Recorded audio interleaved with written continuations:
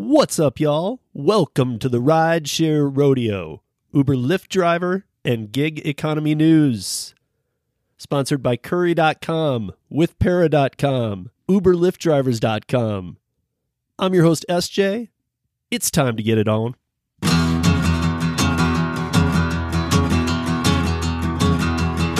Well, midnight headlight, blindly on a rain night, steep grade up ahead, slow me down and making no time. I gotta keep it rolling. Those are windshield wipers slapping out the tempo, break the broken rhythm with the song on the radio. I gotta keep it rolling. Ooh, I'm driving my life away.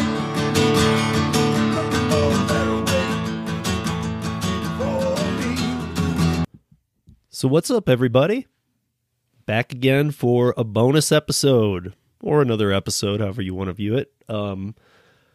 Today, I have Gail Gordon back on the podcast. We had her last year, just about a year ago. It was October of 2020. Her opera house, her nonprofit opera house in California, was shut down due to AB5. And it's quite the story for sure. Now, a year later, I am having her back on the podcast to catch up and see what's happened over the past year. And I'm glad you're all with us. I know I've been putting out some of this material lately. We've got other things coming up in the podcast futures. I'll let you know after the interview with Gail. But yeah, did anybody see the Uber Eats? I'm sure most of you have seen it, especially if you're working Uber Eats, that they've made the already very weak transparency model they use even less transparent. So now, if you are driving for Uber Eats, you have to do like 5 runs without pretty much any information. You're getting nothing. You just have to do them. Then you'll see the weak transparency orders that they used to show. So what you've been seeing, it's not like after you do the 5 runs, you're getting real transparency and seeing how much you're going to make, fully the tips, everything that you should see. It's that they've taken the weak model of how it has been, what you barely see anyway, and they've said, hey, you have to do 5 blind runs, and then you can see the weak transparency model that we've been using. So, I mean, just every time you think that they can't do something dumber, they do. And I actually had Hannibal asking me about this today. I got to tell you guys that a big part of this relates to a podcast that we have coming up on, what is it, December... Maybe it is November 29th. Yeah, I think it is. Where I'm going to have Sergio on to talk about rideshare. And that's going to be an interesting episode. And we want you guys to join us because, always join us on the rodeo. But we're going to talk about why some of the things are happening like they are. Because rideshare is in a much better position in many cities than people are giving it credit for. And most people have not been back that are making comments on it. But I have a lot of solidified information from drivers I talk to all the time around the country. And I have Sergio on. And Sergio, if you don't know, Sergio is he's the writer for all the Rideshare Guy rideshare articles. But they met in an odd way. And actually, Sergio used to disagree with Harry when they met.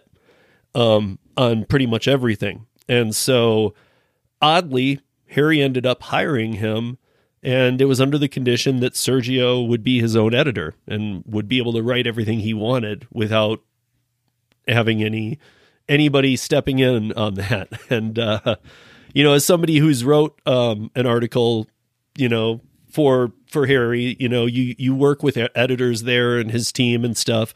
And this isn't what Sergio does. So, but between Sergio and I onboarded in 2014 with rideshare. He came on in 2015, and between us, we've done over 60,000 rides. So we're both right around that 30,000 marker, but between us, we've done over 60,000. So there's a lot to be learned, because what's going on right now with this Uber Eats move is, if you haven't been following the rideshare portion of Gig World right now, it's that rideshare, the ridership is back up. We all know that. The prices have been back up. They've dropped a little bit. Rideshare drivers are able to make a lot of money right now, even though the rate cards have not changed. Sergio is going to walk us through, because he's been just blasting it lately.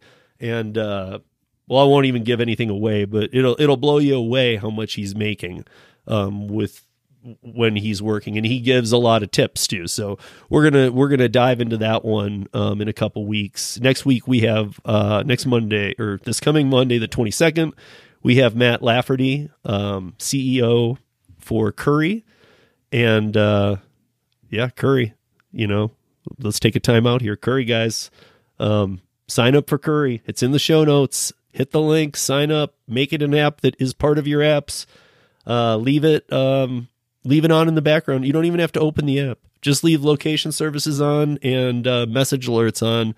Download the app, and that's it. Don't even open it. When the rides come through, you'll see them, and they pay amazing. And that's about all I got to say. So get signed up with Curry. The link is in the notes. Also, I've got other guests coming up too, where I've just been going podcast crazy a little bit before the holidays here, and trying to get as many recordings in with some of the people I've wanted to get into this year. So I'm gonna be I'll be dropping the whole list of who's coming up when, and what else you can know to expect. We've got Moves Financial. We've got, the piece with Sergio is great. I just did an interview with, Delivering with Ellen, and, did a kind of a deep dive on just life with that one. And then I've got some other ones too that I've just been kind of stockpiling to put out some good content. But hopefully lately, everybody, you've been looking at the content I'm putting out, because I'm getting a lot of great feedback on the YouTube side. And obviously the podcast we have our listenership, and it's awesome, and we love it, and keep on listening. Even some of you YouTubers, check out the podcast. I don't bring them all over. I mean, I'm trying to start, but there's a lot of good stuff out there from the past. You can just scroll through. This is our 92nd episode. So there's a ton of stuff out there, but what I am putting up on YouTube is a little bit different than what a lot of gig workers are used to seeing. Some of it is the kind of stuff that you'd want to see for sure, like the Dumpling Roundtable and the Curry Roundtable. I think both those well describe the platforms. But I also have been doing a lot of stuff with AB5, which, in fact, AB5 on December, what is it? December, maybe I had the date wrong, but I think it's December 9th. I am recording a piece with Karen from the No AB5 movement on Facebook. She kind of runs the main platform over there, and she's going to kind of round out the entire piece that I've been doing. So now I've had, at this point, I've had people on from both sides, and the heavy hitters from both sides too. I've had Willie Solis, Gig Worker Collective. We had Vina Dubal. So we had all those people on the Yes AB5 side. On the No, I've had Kim Cavan. I've had Lisa Rothstein. This is my second with Gail Gordon, the opera house, nonprofit opera house owner in California. And then this last piece on the 9th is going to be with one last person who is very, very fluent in AB5 language, and runs the Freelancers for Freedom, which is, to be able to stay independent contractors and not have to W-2 employees. So that's going to be a great one too, but I'll come out with the whole schedule. For today, I want to get into this piece, and I'll come back on the other side. Hi, Gail. Hey, how are you? Good. Can you pull your camera down a little, or is it? You went down like this? Oh yeah, the Is that sun was. better? Yeah, it was just the top of your head, and the sun was coming across it, so it just looked like a shadow. It is a shadow. No. I mean, now it's gone. Is it okay? Yeah. I'm not good at setting these up. Okay. No So worries. So how are you doing? How's your friend I'm, doing? my friend actually, she had a fairly decent outcome. Yeah. We're going to go over there this afternoon and check on her. Okay. But all things considered, not bad. Yeah. Yeah. Not bad. So it's not an easy thing. No, but I think it's a pretty good success rate, right? Usually. Yes. I mean, Yes. it sucks that it has to be done, but Yeah. at least the success rate's pretty high on it. Yeah, they are. So, how are things? How's pandemic life been? How's the opera house? I know that you're kind of trying to do some things however you can. I don't know how to word it. So we went to the Broad last night, which is our local theater for Santa Monica. And I used to teach at Santa Monica College for over 20 years. And Okay. anyway, I helped create the opera program that ultimately went into the Broad in 2008. So it was kind of like coming home for me. Mhm. We are on schedule to do a concert in May. But obviously it has to be way scaled down because I'm not allowed to use symphony orchestra more than once a week at any particular venue. It's part of AB 2257. So you can't even take the 52 weeks of a year and accumulate 3 into 1 week. No, it's per week. Every time I talk about this, I get more mad. Every time I find a different thing that I hear about this, it's like more annoying. And a vocalist, if a vocalist is used, she or he can perform their own music, no problem. But if they're singing somebody else's music without royalties, which is most opera is public domain, they have to become employees.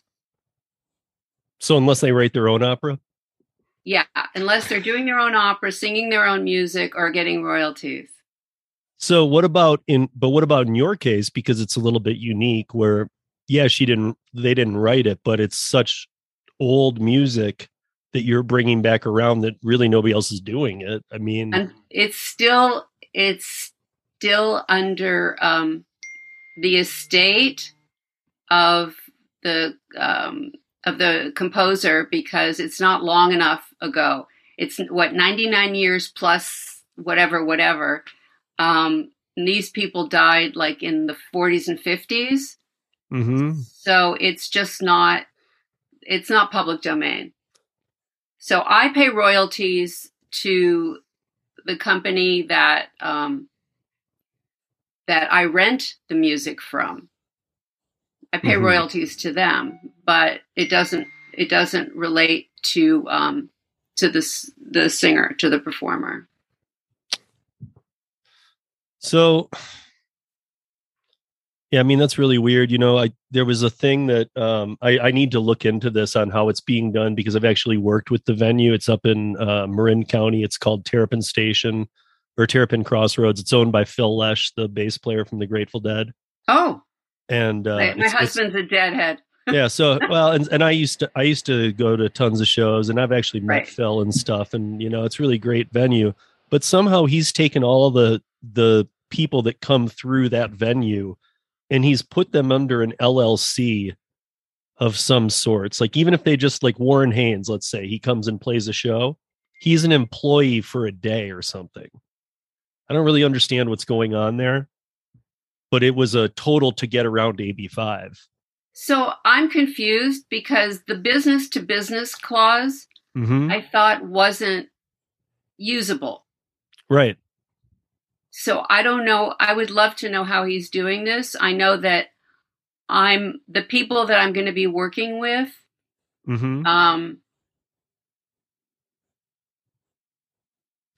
There's Right. going to be a lot of sort of quiet action.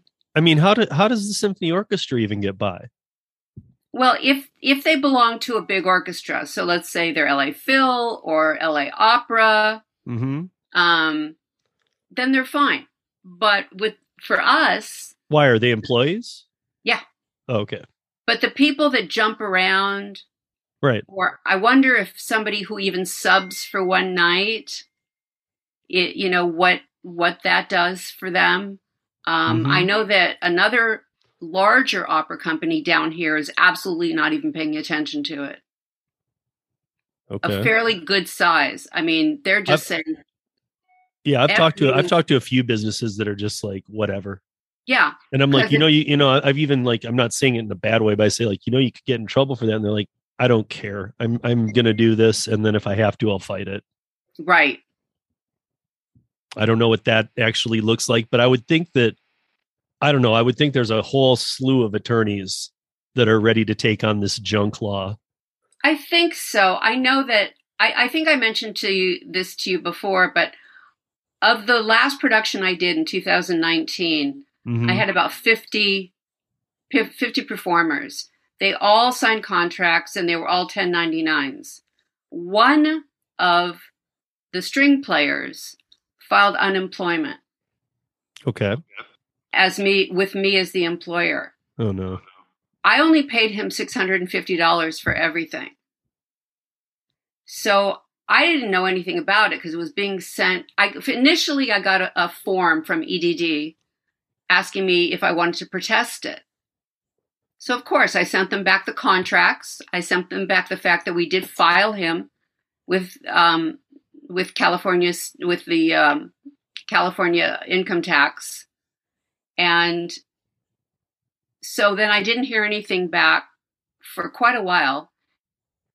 And then I get another notice saying that I'm in the rears $25,000 for a $650 employee. I had never been getting the information. Was that a fine? Yeah. That wasn't like you're in the rears, meaning like you owe because of something. It was a fine. Like it was a fine. Did this and boom. It was a fine. So they had two addresses for me. They had one that went to New Me Opera mm-hmm. at a different address on my street, but a different address. Okay. So I had never received those forms. Fortunately for me, I got a hold of one of their tax people who explained to me how I go through the system and start deleting and basically disclaiming these this was during the pandemic. Nobody's working, and that they're incurring fines on top of fines during a time when they know damn well nobody's working.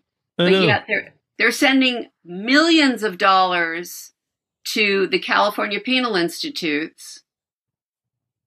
You knew this, right? Yeah.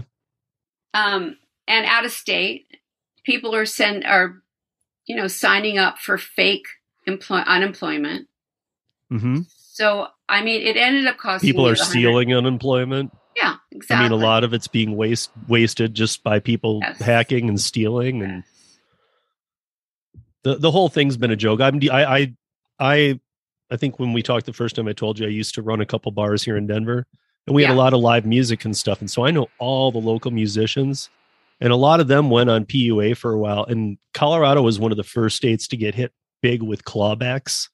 So they've all been getting these notices saying, you owe 10 grand. That they have to pay it back? Yeah. What?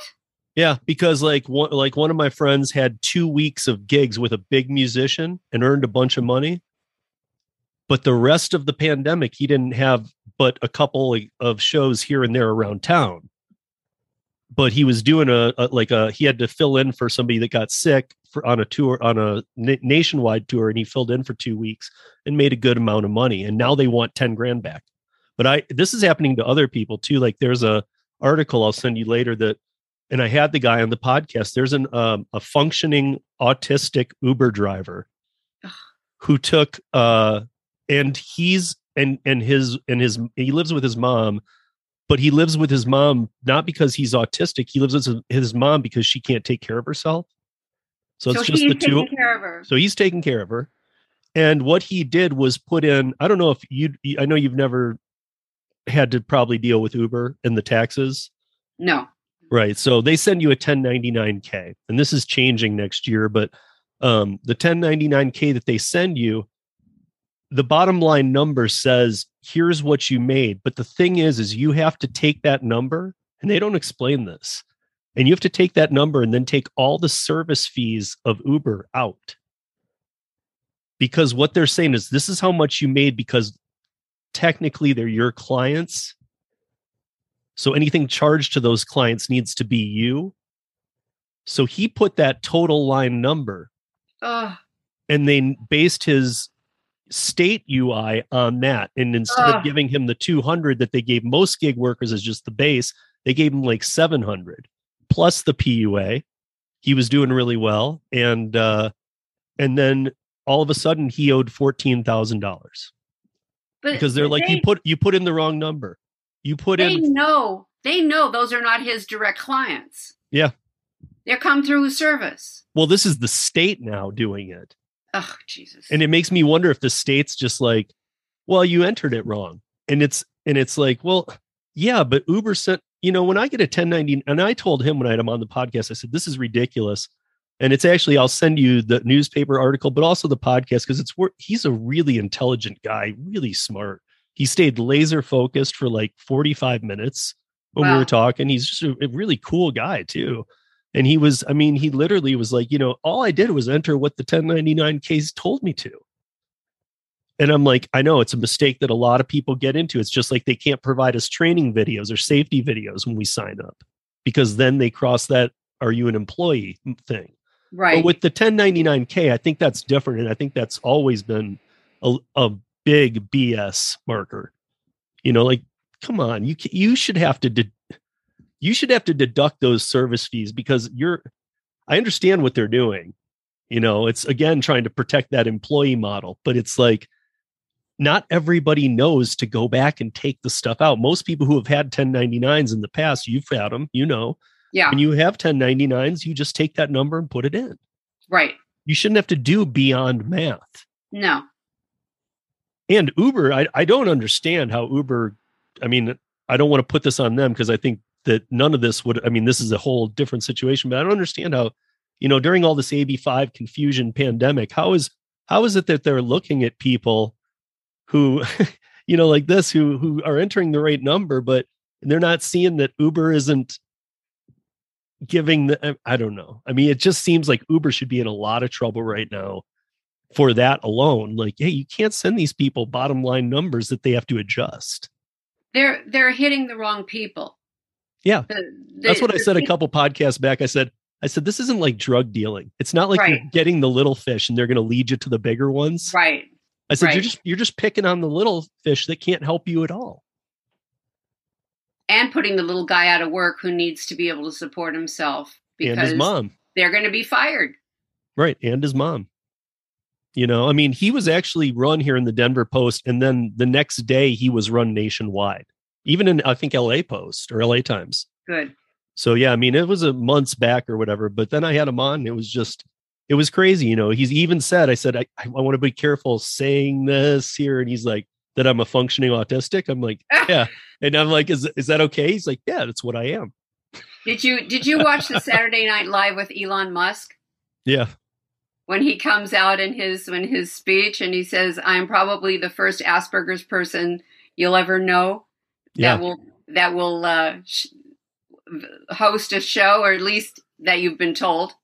Right. I have a friend who has a kid with Asperger's, and he's actually awesome.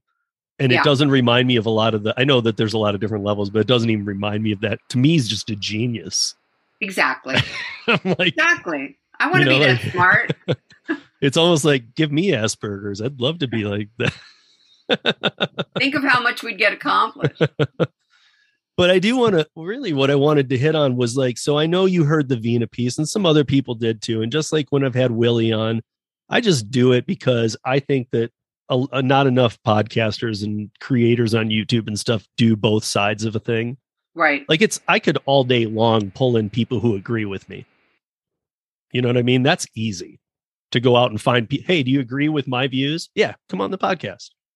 But when I do that, I feel like I need to present the other sides on some of these issues. So I bring on the Willies from Gig Collective or the Venas. And I know that like some people were like, I got a couple of different criticisms on the Vena one that, you know, hey, you know, you didn't hit on it hard enough, or you really should have taken her to the ropes. First of all, you and I both know, had I done that, she'd have just hung up the phone. She would have shut down. Yeah. I mean, I don't even know if she just said bye. She might have just hung up. Right. But you know, and then I've had a lot of people who I work with often who were like, no, that was a great first piece since you're doing a follow-up, because I didn't really understand AB5. These are people out of California. And I'm like, well, and they're like, and now I do. I'm like, good, because that's what ProAct's going to be. Yes. So now that you understand AB5, so that's why I'm happy with the piece. Like, yeah, not the hard questions came out, but at least like it was described in a way where you can understand it. And I'm going to be honest, I don't think it was the greatest job explaining why you should support AB5 on her part. I mean, I was kind of surprised. I thought she was going to be much more, you know, like why you should, and it was going to sound good about it, but she actually presented it in a good way. But then when I got to like your example, you know, when I brought up you specifically, because I'm like, because she was, I don't know, I can't exactly remember what was happening. We were talking about something and I knew she was just wrong. So I had to use your example, because I'm like, all right, well then let's talk about this nonprofit opera house and why the heck this would be affected. And then if you remember, she answered with all these, you know, well, she could be an S Corp or a cooperative, or I'm like, really? Because Gail's a smart person. She's been in business for many years. And I know other people who are in the same boat who can't do that. I mean, Lisa, is it Rothstein? Lisa Rothstein is an S Corp, and she still got banged too. So that I didn't understand how Vena didn't understand that's not a protection. I cannot believe that she didn't know. I think she was just picking at flies to sort of deflect. Yeah. Because she's a smart woman. Right. I mean, I do give her that, you know, and I also have said this. I do give her the fact that, you know, God bless her for sticking with her guns no matter what it takes, you know. But however, the way it gets presented to people, I think, is incorrect. And I think there were a couple errors, and I think she avoided a couple questions, if you noticed. Yes. You know, though, I mean, some people were like, you know, you should have asked her tougher questions. I'm like, go back and listen. I think I did. I just don't think she answered them. She didn't answer a lot of questions where she sort of deflected and went on to something else. But especially in the case of you, I felt like, you know, you're not giving me what I need here. I need to know why this happened to Gail. And you're saying S Corp or cooperative. And then you moved into all these other reasons on why people need to be in unions, or without saying unions, but I mean, kind of alluding to what she sees as the correct path. So when all of this started to come down, one of the things that Lorena Gonzalez was talking about was that we should all become S Corps, and that the state of California would give us the first year for free, the $800 filing fee. Well, none of that ever happened. And some people did, never got their money back. Plus, the B2B business part of AB5 is not usable. So if I hire a hiring agency, they still are my employees. Right. That agency, if they bring me, like a contractor for an orchestra, for instance, typically I pay a contractor a straight fee, or a percentage of what the overall value of the symphony is. But I would then become employer for everybody, because that B2B ain't happening. Right. They're not allowing it. So here was a feeling I got. I want to know your view on this. I'm starting to wonder. So Vena's obviously, you know, she has her role at Hastings as the professor of law. And like you said, she's a smart person. But I honestly felt like in that interview, she was distancing herself from AB5 and trying to make it like, I didn't write AB5. And I looked it up. I'm like, yes, you alone did not. You and 74 other lawyers that were chosen around the country did, but you did. I mean, you can't say you didn't write it when you were one of 75 who did. I felt as though in her saying that, because her name is not on the final bill, I mean, if you look up who wrote it and whose input was put into it, I think she was making reference to who wrote the final text. Right. And I know lawyers have their ways of like, I didn't do it. Right. But I think also because so much heat was brought upon her initially. I mean, she was doxxed by one of our people who ended up really getting in big trouble for it. But we know she helped Gonzalez with the wording. Absolutely. We know she helped put all of those facts together. But ultimately, it was Gonzalez and the Congress people that she works with that wrote the bill. So I think technically she didn't write it, but she did write it. She did create it. Mm-hmm. And I absolutely think once it was written, she was the one who carried it forward almost solo. Yep. So like if you talk, I mean, that's what I was really confused by. Like when she's like, listen, again, I didn't write it. I'm like thinking, I could say right now, you were one of 75 who even Wikipedia says. Yes. You were one of the 75 drafters of AB5. But not only that, once it was drafted, the other 74 went back to their lives. You were she was the one who brought the movement. Yep. I mean, she seemed to be making it like, listen, I joined the movement on the side of the workers when I need to. And I was like, that's not how I remember it. And I knew her before AB5. You did. Well, I mean, just through communications, but yes, right. I knew of her and I knew she was starting to get involved in this thing. I knew it from the very beginning when she was getting in. And then I saw what she was doing. And now I've seen her kind of backtracking.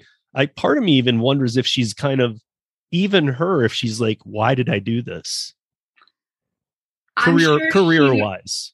Yeah, I'm sure she would rather not take the heat, but being an ivory tower liberal is problematic. When you're living in a $2 million home and most of the people that we know are struggling to get by, even if the pandemic hadn't happened, right, these people would still be out of work.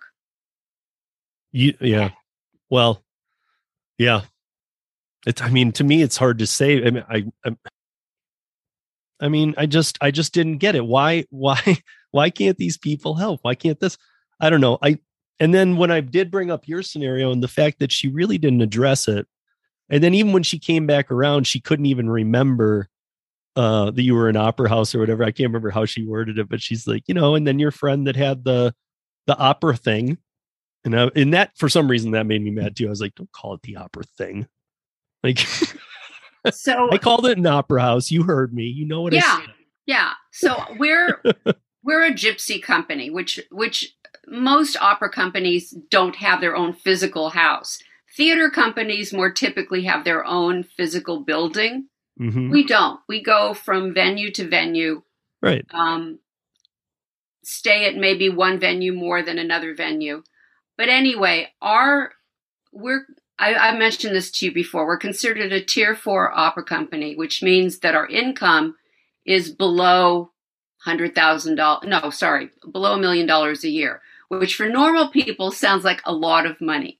Right. If I put on one show with orchestra, including my singers, my managers, stage managers, my contractors, instrument rentals, instrument cartage, because I have to pay every time somebody needs to schlep his drums, I get to pay for that. He doesn't pick up that cost.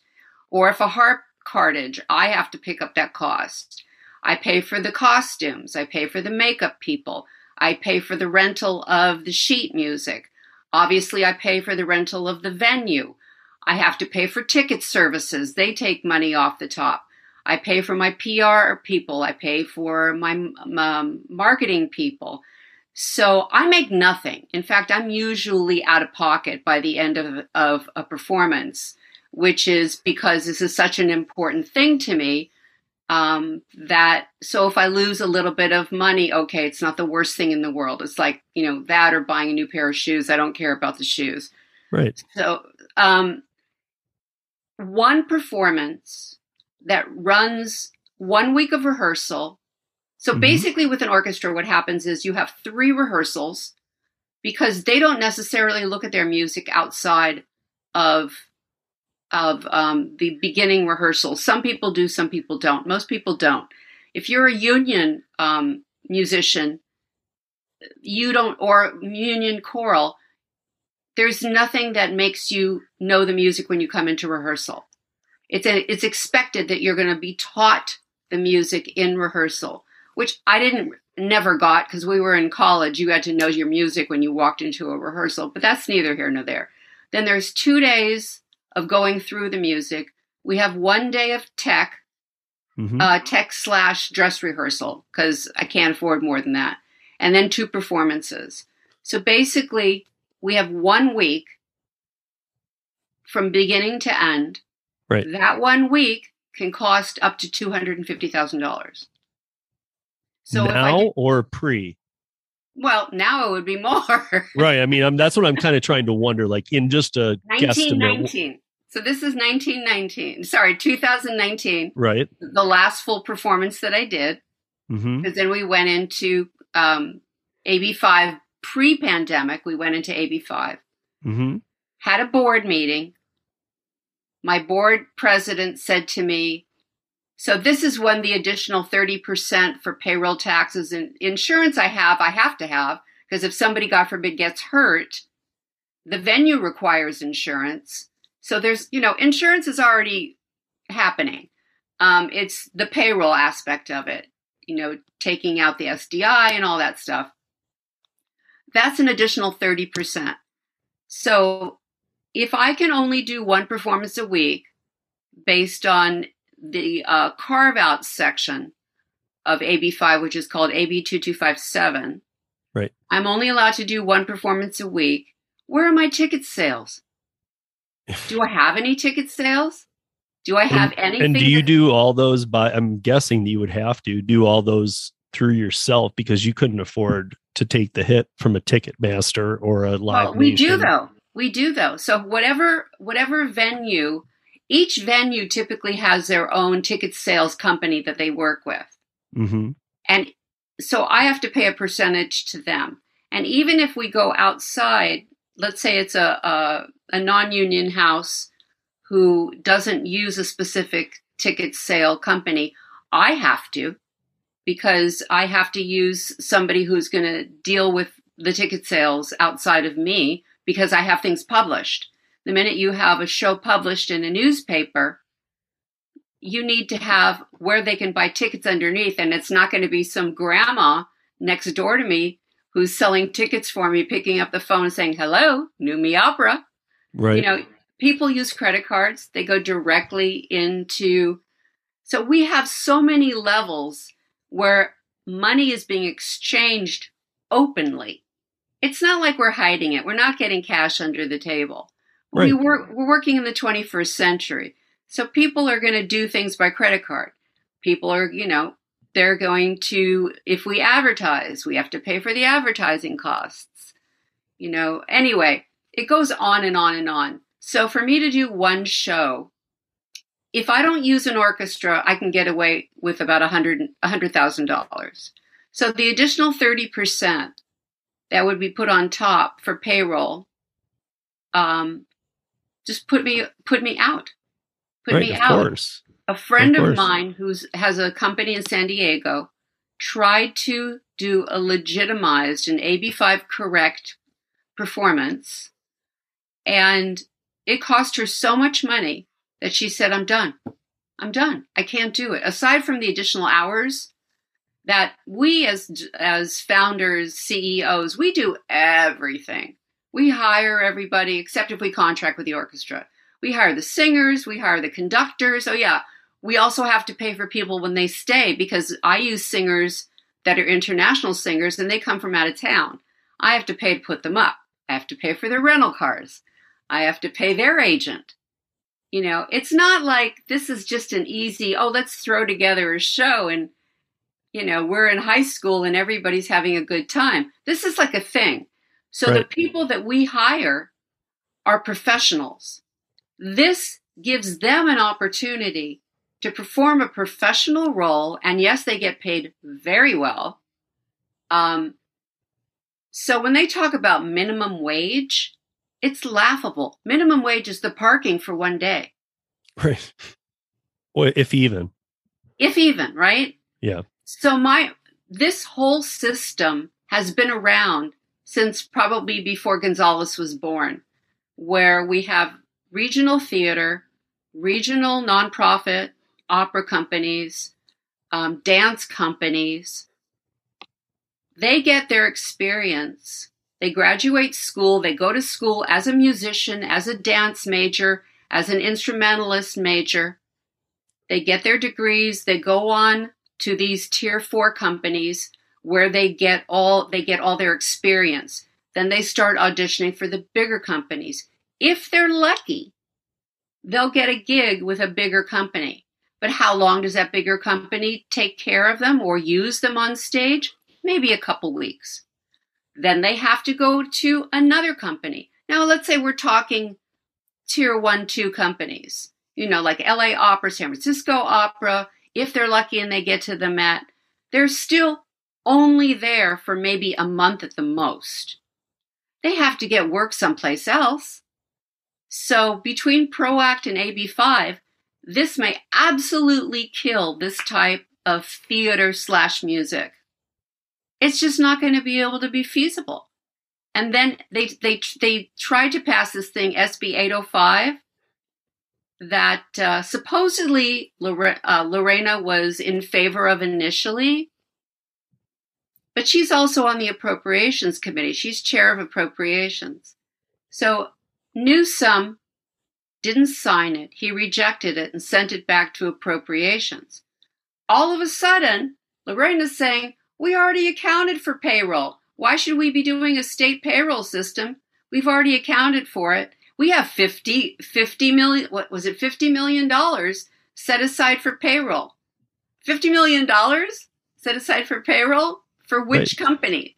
That's supposed to be for everybody? When California has so much money right now? It's just beyond. Yeah, it is just beyond. And that's another thing too, is that I guess I never even after we did our first interview, I didn't really understand how on earth you because is it a 501c? C3, yeah. C3, 501c3. Okay, so I didn't understand why this even affects you. You're a nonprofit. I wonder the same thing myself. But I mean, I wish it wouldn't have affected anybody, but you specifically. That's why I used your example with Vina, was because why would this affect her? I'm a nonprofit. That's what I mean. I fall under the education aspect of nonprofits, because what we do, we go to the community comes to us, we're helping people along on their learning curve. So double tax in the state of California is not anything new, right? You pay taxes during your life, you pay a death tax. Yep. Well, I mean, I'm just, my mom has worked with a few 501c3s. And in fact, she was the director for BIBA, which is the Boulder Independent Business Alliance. Like really? What they kept like Walmart out of Boulder's kind of the Republic of Boulder. It's a different world from the rest of Colorado, but it's a great town. And she was part of that movement to like really push independent businesses and littler companies and stuff. And they're 501c3. I mean, like, I can't even imagine if they were touched. Boulder would go nuts and not let it happen, because they'd be like, hey, this group and these other groups that are nonprofits, with the 50, because from what I know, the 501c3 is not easy to acquire. No. I mean, that's not just something you just put in an application for, and they're like, okay. Like from what I understand, there's some digging, there's some research. They want to make sure there's no scamming or anything weird going on. So if you were granted that, I just don't see at all how that affects you. The government stays pretty well on top of us. We have to continually respond to them. They send us, we have to file yearly whether we make money or not. I pay, which I'm guessing you do. Of course. Right. I want to stay in business, I'm trying to stay in business. I went to an amazing concert last night, and there was a critic there from the LA Times who was very favorable to us during our last show because we had done something that nobody was doing. And I had, where did I just go?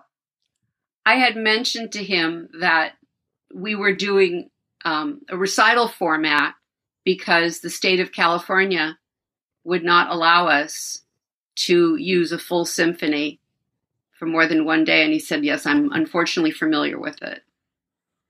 And that was he's it? A critic for the LA Times. He has no pull on it. Yeah, right. Well, I guess that becomes a big question. Who does have pull on it other than Lorena? Gavin. Right. Well, but he's not going to do anything. No. He let people die their businesses during the pandemic. Oh yeah. That should have been a red flag right there. Like, okay, AB5 passed, but guess what, guys? This pandemic we did not expect. We need to delay AB5 going into effect, which would have allowed more time to dissect it too. But he knew that was needed. He knew all these people were going to go out of work. So why don't you just put a halt on it for the time when people are unable to go into the office and they can actually work from their homes? It's a very interesting. I grew up in a home where my father was a Republican and my mother was a Democrat. So they always figured they canceled each other's votes. My father had the old time saying that if you're not a Democrat when you're young, you don't have a heart. And if you're not a Republican when you're older, you don't have a brain. So this is I kind of can relate to that. I got to say, I'm a centrist. I really am. Because I don't want to say I'm either, but I kind of can relate to what you're saying there or what he said. I've gotten very conservative in my old age. I believe in certain social programs, absolutely, but I also believe that people should get off their asses and work. I'm allowed to say, yeah, you are. I've been working since I was 17. Yeah. Actually, no, I cleaned my first toilet when I was 15. Right. So, this is what people do. This is the normalcy. So when I see this guy who's got slick back hair, grew up with money, has her kids in private school, so money has no meaning to him because he's never really had to earn it. Giving it away. And then the very people who need the ability to work, taking care of their moms, children at home, children that have disabilities at home, the very people that he's giving money to, all they're asking is leave us some pride, allow us to work, and don't take the ability of us to work away during this time period. Reassess it when things get back to normal. My husband's in the restaurant, or was in the restaurant business. Mm-hmm. He closed the restaurants with no scientific I've been in that data. for years. So I got to say, I already know what a tough business that is without this kind of crap. With no scientific data, he closed restaurants. If a restaurant was fortunate enough to have its own parking lot, they were able to get by because then they could build outside. And a lot of cities were very helpful in helping to create lanes where cars would normally park and set up little booths so people could actually come and eat and there'd be some money. Not so with my husband's restaurants. No, there was no parking. So, and now he has to pay back his PPPs or whatever it is. Right. I watched Joe Rogan yesterday say, he was talking about, just a sidetrack, he was talking about, all these COVID max mandates and all this, that, and the other. And he was saying, somebody asked him back, his guest asked him back, well, how, well, we need the COVID mandates and checks and vaccines. And he goes, listen, I don't care what anybody does. He goes, but there's an easy way to get past all that. He goes, just fly to Mexico and walk back across the border and you won't have to have a mandate. Which I thought was just hysterical, I got to say, because I was like, I know it's a joke and I know he's a comedian on top of being his podcaster, but I was like, made a lot of sense to me. I'm like, this is ridiculous. Like nothing makes sense anymore. Nothing does. Nothing. No. There's no normalcy. Everything is slanted. So much shit is made up. So many people have ideas. And fear propaganda. And fear. So much fear propaganda. One last question that I have for you that I just have to know is Please. So if based on what, because we're going to be doing a follow-up with Veena, and I'm going to talk about the PRO Act and the unions. And the reason we split it into two, believe it or not, she actually had been very sick and she postponed our meeting a week the first time. So when we finally got to it, she was still sick. Oh. So I said, okay, she goes, I'll do my best to try and get through this. So I said, okay, well, if we get to like an hour, I'll end it. And if we didn't cover everything, can we go back to it? And that's why I made sure to say it on the podcast too, so other people would hear it. But we didn't get to PRO Act, and we didn't, because my questions on PRO Act were a little rougher, and unions. And then now it's allowed me sometimes to time to go back to my notes that I had for her, and questions, and go back, and after we go through those two parts, use the rest of the time to ask her questions. Because she was using things like, like 30% of app-based gig workers are full-time. First of all, no, they're not. Well, she said that in our interview. Yeah, no, I understand, but no. We already know we know it's like 12 to 15%. Mm-hmm. So I was like, even if you're getting data from a different place than me, it's not that skewed. You're not seeing 30% anywhere.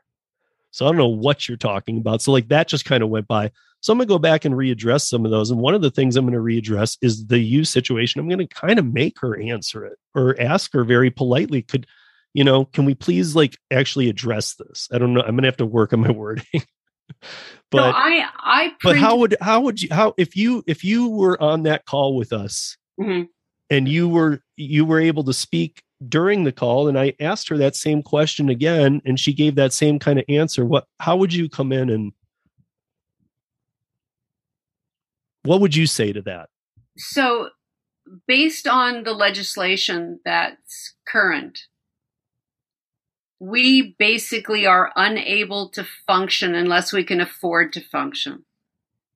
So a system that has worked for well over 50 years of these small companies existing, producing the arts, the creative people, giving people opportunities to perform, paying them well in order for them to perform, will no longer be able to exist. So what they've done in their ferocity of going after the app-based companies, the little baby tunas that got caught in the net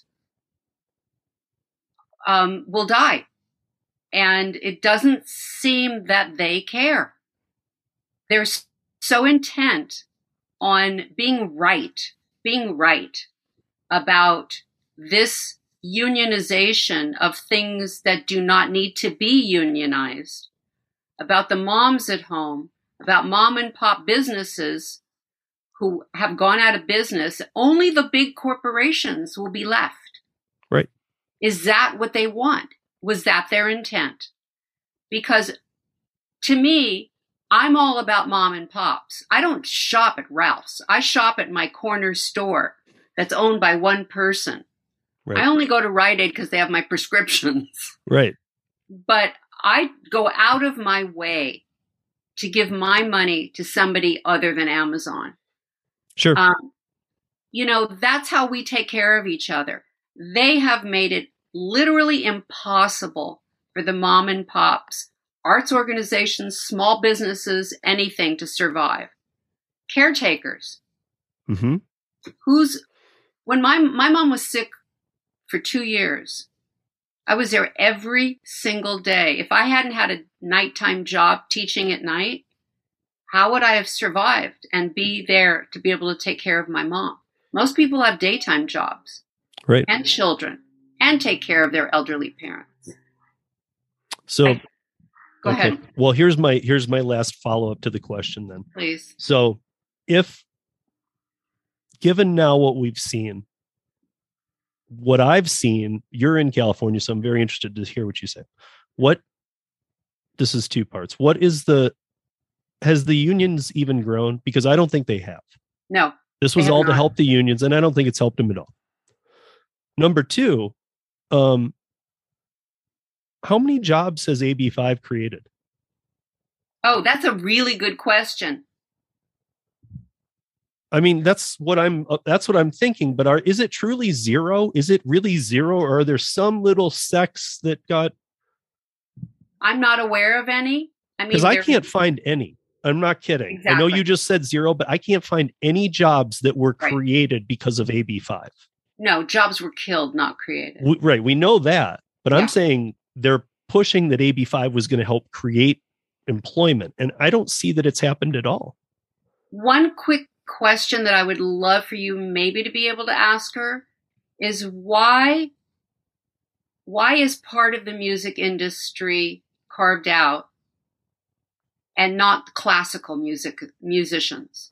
Why are classical musicians taking it in the shorts? Okay.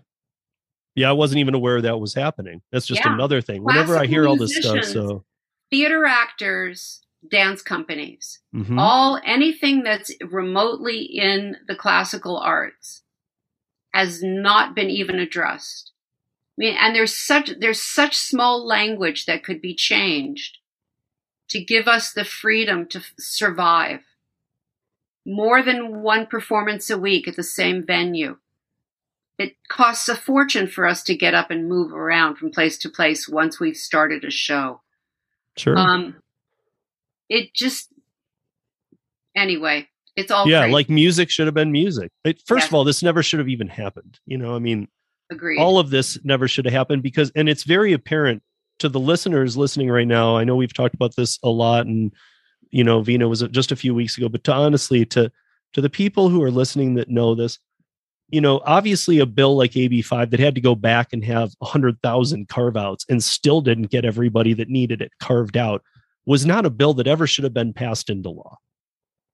People should have known from the get-go, this is a junk bill. It needs to be redone, because obviously AB 2257 was proof of that. Anesthesiologists, interpreters, this, that, they all had to be carved out.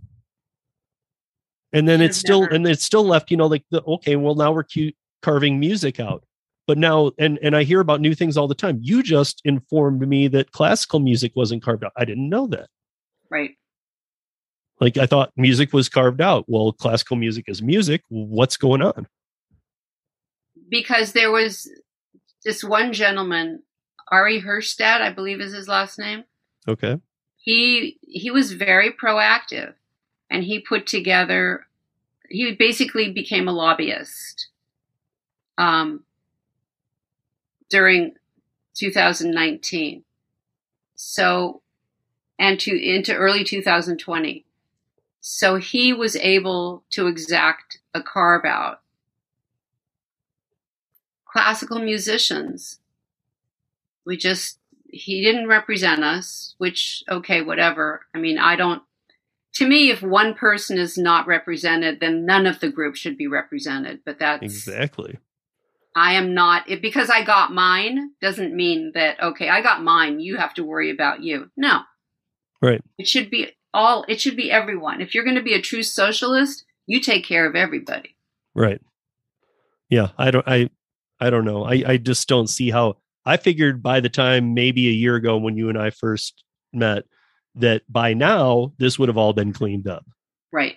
And it seems like nothing's cleaned up. And in fact, maybe even things are worse. Things are worse. When, Gavin just signed a bill about, and I don't remember which union it was, that when he was mandated that everyone have vaccinations, right. There was one union, and I can't remember if it was the oil workers union or something like that, that has a big stake in the state of California, that he had to sign something saying that they didn't have to mandate their workers be vaccinated. So what I would like to do is send you copies of the bills that directly affect classical musicians. I'll just email them to you.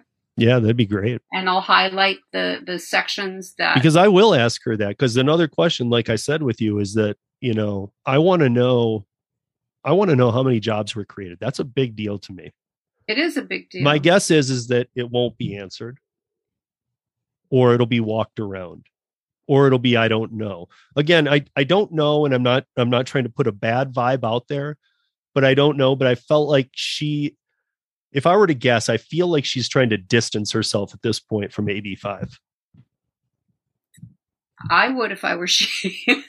Right. I mean, as much as it seemed like that was her path to what she was all about, I feel like now she's like, listen, I didn't write it. I didn't do it. It wasn't me. I'm like, you're really defensive for this AB5 thing that we all know you were very involved in. Yeah. You can't say that. I mean, I don't know. You just can't say that like, well, I didn't really have anything to do with it. Well, I have the internet at my house, Vina.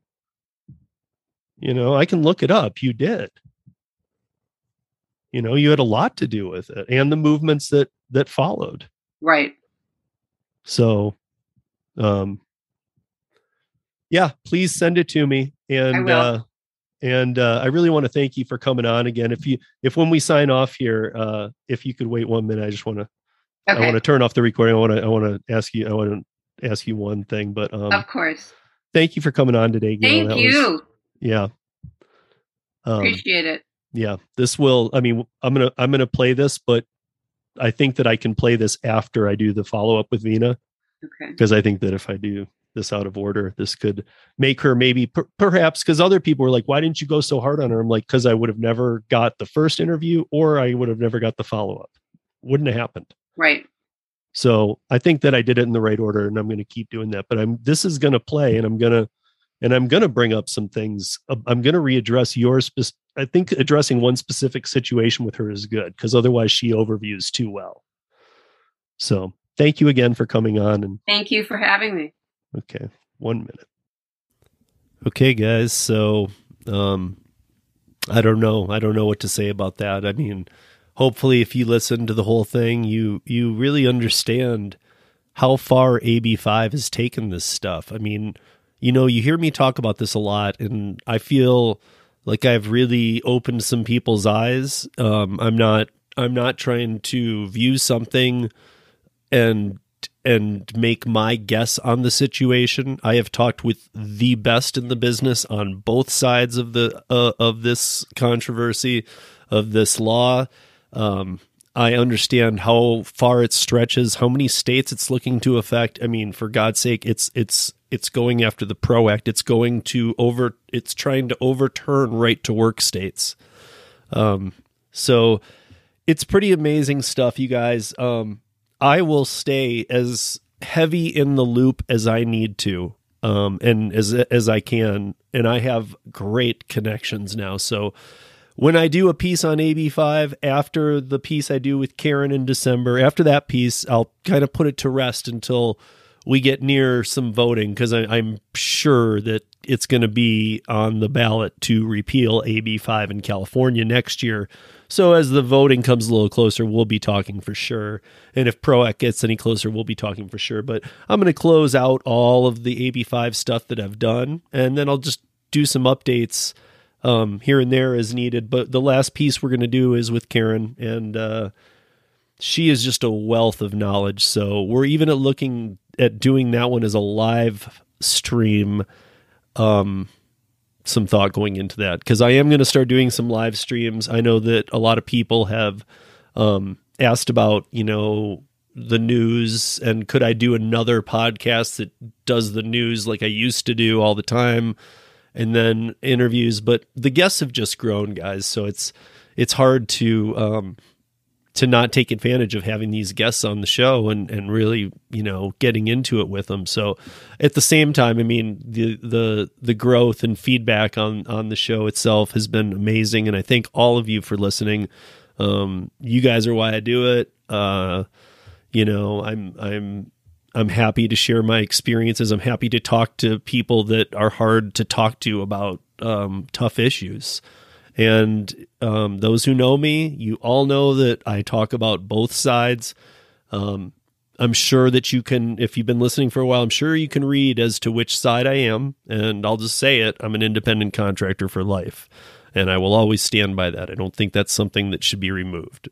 If there's options available and the companies want to present those where you can be an employee or an independent contractor, that's fine, as long as it doesn't affect my option to be an independent contractor. Do I think that'll happen on the gig platforms? Not so much, because if it becomes forced, they will have to move to a franchise model and schedule, and there won't be any flexibility. And I've said this before, if people are telling you there will be, show me one company in the world that lets you go to work when you want. I will save you some time. There isn't one. So that said, we got some great stuff coming up. I know the holidays get a little crazy, so I'm going to try and drop some bonus episodes too. We'll do some deep dives on the Tuesday one like we always do. And then I'm going to just have some special ones coming out that are just a little more light and fun, and talking with fellow drivers and things of that nature through it. Just let's get through this year. All of December is going to be looking good. The rest of this month is looking good. So stay tuned with Rodeo, and we'll keep you up to date. That said, thank you to Curry. Get signed up through the show notes. Thank you to Para and my team over there. And thank you to UberLiftDrivers.com. People, be going there to get your news. I am redesigning the website a little more. I mean, I've already done some tweaks, but there's going to be some new additional pages. It's gonna be interesting. So I'll let you know when that launches. I would love it if it happens before New Year's, fully completed, but we'll see. Always evolving here, always evolving. So go out there and spin some good into the rest of this weekend, and we will see you back here next week on Rodeo. Peace.